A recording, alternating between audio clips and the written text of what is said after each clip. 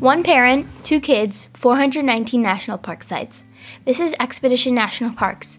Dispatches and stories from one family's journey to discover the cultural, historical, and natural treasures of the United States.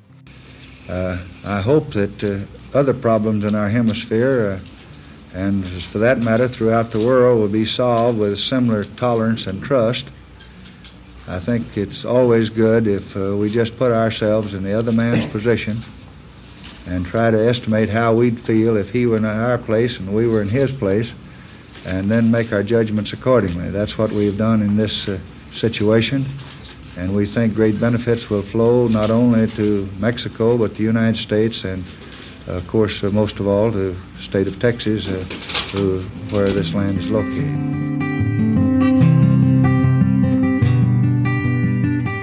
Chamizal National Memorial is a very unique NPS site. It is many things in one, an urban park and a performing arts center, but most of all, it is a testament to the importance of diplomacy. Congress established the memorial in 1966 to commemorate the successful diplomatic conclusion of the Chamizal issue and to celebrate cross-cultural friendship and goodwill. To understand the situation, one must realize that half of the 2,000-mile Mexico-U.S. border is a free-flowing river, the Rio Grande. Setting the Rio Grande as the border marker caused many issues, disagreements, and conflicts as erosion and natural shifting of the course of the river impacted the border. It was to address these issues that the two countries founded the International Boundary Commission, IBC, which became the International Boundary and Water Commission, IBWC, in 1944. While this body attempted to address the conflicts and achieve conclusion, it was unable. Finally, with the Cold War in full swing and a desire to work more closely together, President Kennedy met the Mexican President Adolfo López Mateos in Mexico City, June 1962, and they decided to work to end the persistent Chamizal dispute. Frank Ortiz Jr., who was then the special assistant to U.S. Ambassador to Mexico Thomas Mann, was interviewed about his role in the negotiation, and this expert is from the NPS and Chamizal website. Ambassador Mann and I flew to El Paso to see if the city's leaders were ready to support a mutually agreeable solution. Without publicity, we met with a few of the most influential citizens. They told us to keep the negotiations secret until the settlement was sure, and they told us we had to succeed, or the future of El Paso and Juarez would be one of constant, bitter recrimination. A settlement could no longer be postponed. Next, we flew to Austin. Governor Connolly was in the hospital for surgery. He received us at his bedside. After weighing the pros and the cons, the governor said he was for a solution, but it had to be quick, and the negotiations kept confidential because of a probable Texas, quote, nationalist, end quote, reaction backlash. Our next stop was Houston. There we met with media owners and civic leaders. Again, Ambassador Mann won their support and their warnings to, quote, be careful, end quote. Ambassador Mann was so highly regarded, and confidence in his judgment and his integrity was so high in Texas that he almost alone won the support we had to have for a solution. Since the vice president, Lyndon Johnson, was also from Texas, we could count on a strong supporter in Washington. To keep the negotiations confidential and, quote, unofficial, end quote, I used Esso gas station maps of El Paso, on which we drew lines by both sides showing various possible solutions. Until later, after a solution was agreed, there were no formal notes or letters. To see what form a solution to the issues could take, I returned to El Paso many times. I will never forget flying over the Chamizal area in a rusty, noisy helicopter, dodging power lines, tall chimneys, and the terrible dust and smoke and industrial smells. Now, early on, Mexico made it clear it would only accept the exact acreage in the area awarded by the international arbitration that the U.S. had refused to accept. These amounted to 437 acres. That fact meant that the river would have to be moved, cutting U.S. citizens and their property, public and private, to the Mexican side. We expected this would stir up a hornet's nest of protest. After negotiating the details, including those contentious 437 acres, for more than a year, U.S. Ambassador Thomas C. Mann and Mexico's Foreign Secretary Manuel Tello signed the Chamizal Convention on August 29, 1963. The treaty built on a century of diplomatic efforts to resolve the dispute. At the ceremonial signing of the Chamizal Treaty at the White House on December 20th, 1963, President Lyndon B. Johnson gave some remarks to those in attendance, including Secretary of State Dean Rusk, a group of senators, and Antonio Carrillo Flores, Mexico's ambassador to the United States. Wayne, this is the first time you haven't gotten the first pen. Wayne's been the author of most of this stuff. While this is the treaty room, I'd like you to also know this is the room where President Johnson met with his cabinet for the first time, President Andrew Johnson. And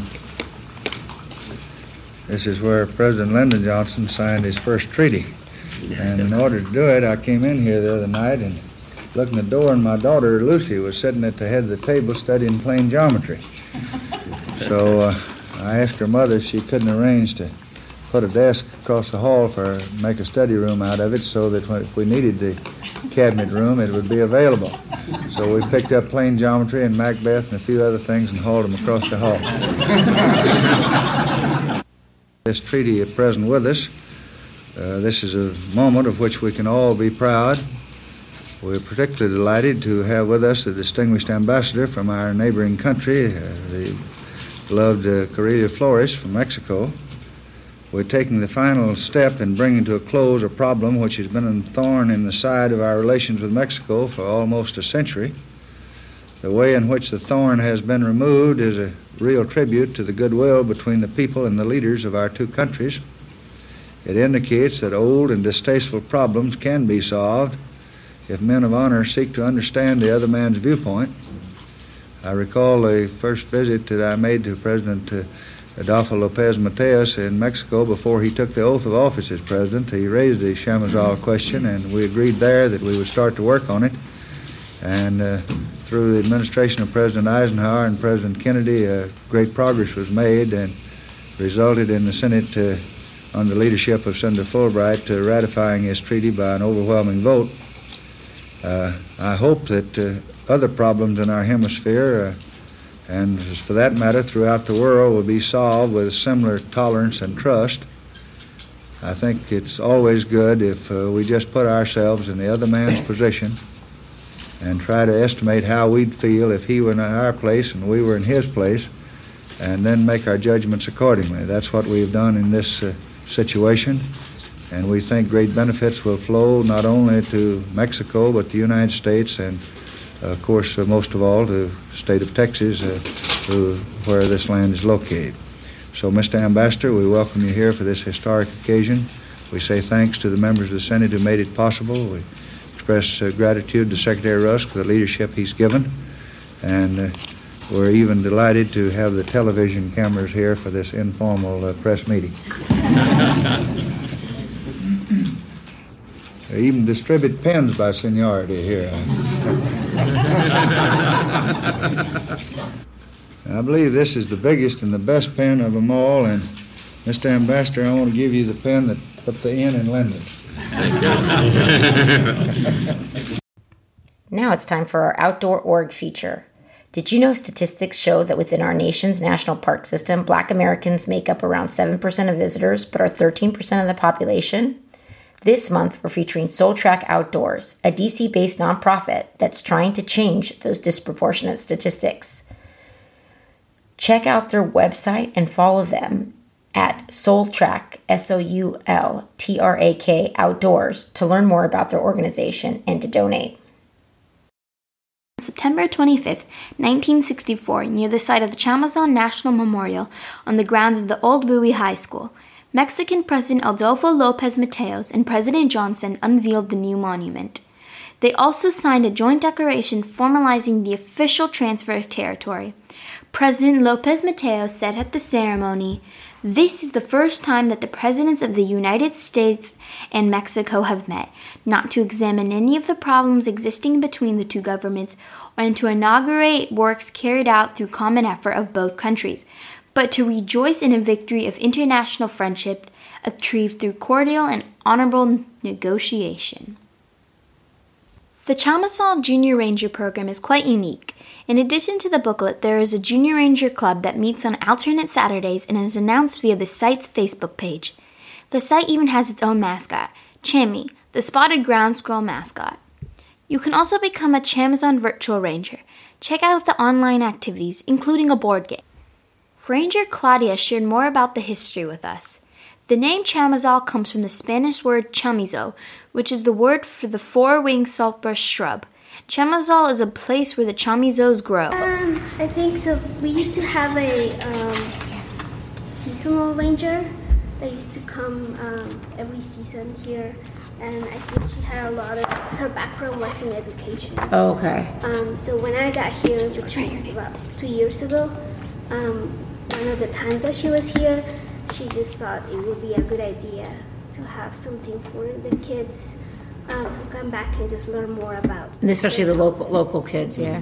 So they earn a little button every time they come? Is that the idea? Yes. So those are all different lessons, or? Yeah, depending on the program, we try to come up with a button that relates. And you make the button locally. Oh, okay. Yeah. So what kind of programs are there? Depends. Sometimes we tie it with whatever's going on nationwide, or sometimes it's whatever's happening within the history of the park. Like there's a signing of the treaty, or like recently we had the lunar landing. That was the National Park Service came up with a book. They partnered with NASA. Okay. So they came up with a book. We ordered the book and we had the program here, so the kids here could have that book and have that experience. So it depends.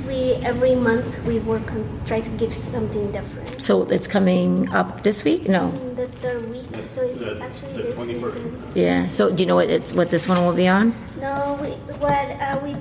We announce it on the Facebook page. Oh, okay. There is a beautiful mural. See our website and social media channels for a photo, celebrating both cultures. Cultural celebration is truly the foundation of the park. It is a living memorial in an urban area dedicated to highlight and strengthen cultural connections between the residents of the world's largest bi-nation metroplex. We unfortunately didn't bring our passports when we visited, so we were not able to visit the Mexican Park or the Ciudad Juarez.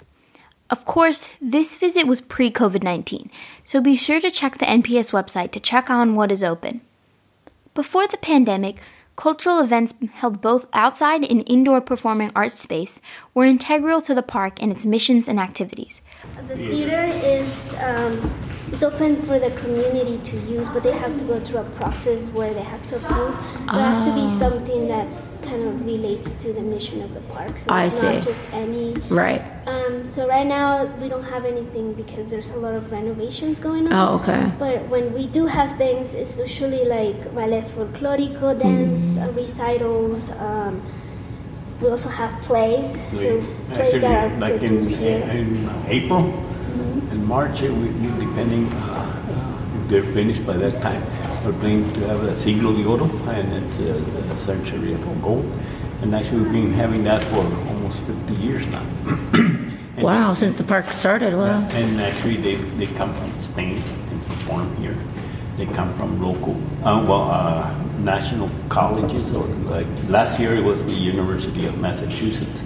They translated a Spanish play into English, and they performed here.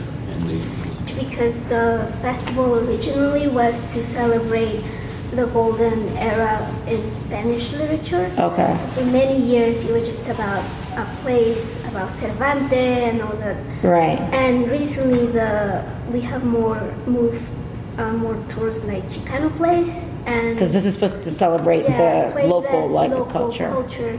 So now the way it works is like the first week of the festival, we still have those plays that are like, and that's when companies from Spain come over and they do Cervantes and all those classics. Mm-hmm. But then the second week is about Chicano plays, and every year we're introducing more like things related to the border culture instead of just literature or Spanish literature.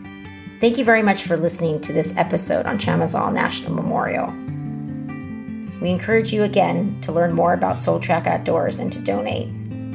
We also keep encouraging you to explore the outdoors and visit our national parks, but of course to do so safely and responsibly. #Recreate Responsibly. Thank you very much to Jason Shaw for the music.